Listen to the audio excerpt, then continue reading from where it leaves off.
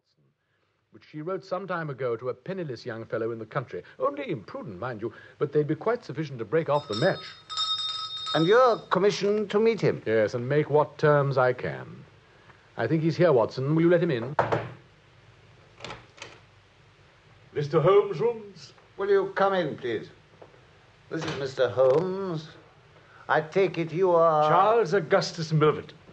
How are you, Mr. Holmes? No, I prefer not to shake hands with you, Mr. Milverton. Huh? This is only a matter of business between us. I see. And we can talk of it before this gentleman? It's rather a delicate affair. Dr. Watson is my friend and partner, sir. He knows our business. Really? Well, we need hardly waste much time on it. My position is quite definite. You are acting for the Lady Eva, I understand. I have that honor. What are your terms, Mr. Milverton? £7,000, Mr. Holmes. And the alternative? Oh, my dear sir, it is painful to discuss it.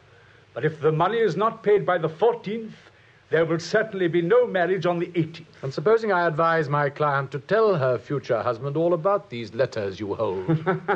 You evidently do not know the Earl, Mr. Holmes, nor me. I am practiced at this game, sir. Look at this pocketbook. I have 8 or 10 similar cases all maturing in it. It is how I make my humble bread. You scoundrel. As you like, sir. But there are details here that would surprise you for all your so-called knowledge of affairs. You may remember the sudden end of the engagement between the Honourable Miss Miles and Colonel Dorking, and only because the absurd sum of £1,200 could not be found in time. 7,000 is ridiculous, Milverton. Out of the question. Is it? I think not. There was also the case of... Oh, well, no more names, perhaps. Well, sir? Watson, get behind him. Don't let him get out now. Now, sir, that notebook, if you please. You fool, Holmes. Stand back. Do you think I go about a business like mine unarmed? Stand back, I say. You too, Dr. Watson, or whatever your name is. Put up your hands. Holmes, I'll... Keep still, Watson. I expected something much more original, Mr. Holmes. I really did, from you. Do you think I'm such a fool as to carry the letters about with me? You only make me more determined than ever. One more word and I'll make it 8,000, and the 13th instead of the 40th. Good night, Mr. Holmes.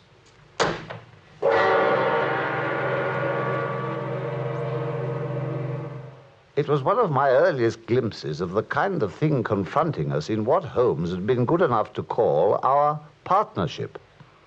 What he would do next, I had no idea. I was hardly prepared a few nights later, and on a particularly stormy evening, for the appearance in our chambers of a tall, rakish-looking young workman with a goatee beard.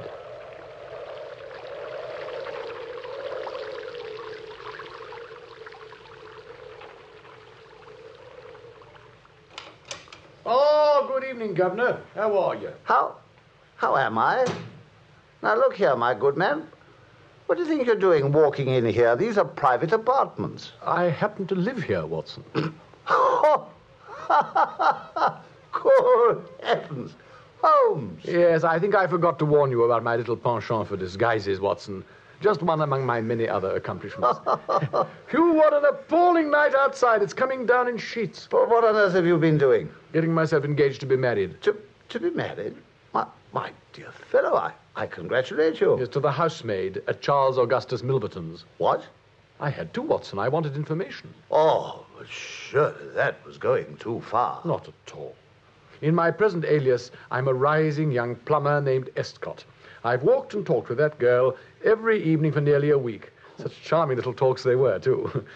And now I know Milverton's house in Hampstead like the palm of my hand, yes. From the basement to the attics. Yes, but Holmes, the poor girl, Holmes. Well, it really can't be helped, Watson. She has to become a sacrifice on the altar of my art. Oh, fortunately, I find I have a hated rival in the shape of the local grocery assistant. He's sure to cut me out the moment my back's turned.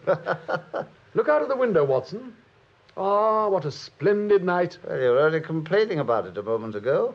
As an honest citizen, as a burglar, I approve of it. As a burglar? Yes, I propose to burgle Milverton's house before the night is over, Watson. It's the only way.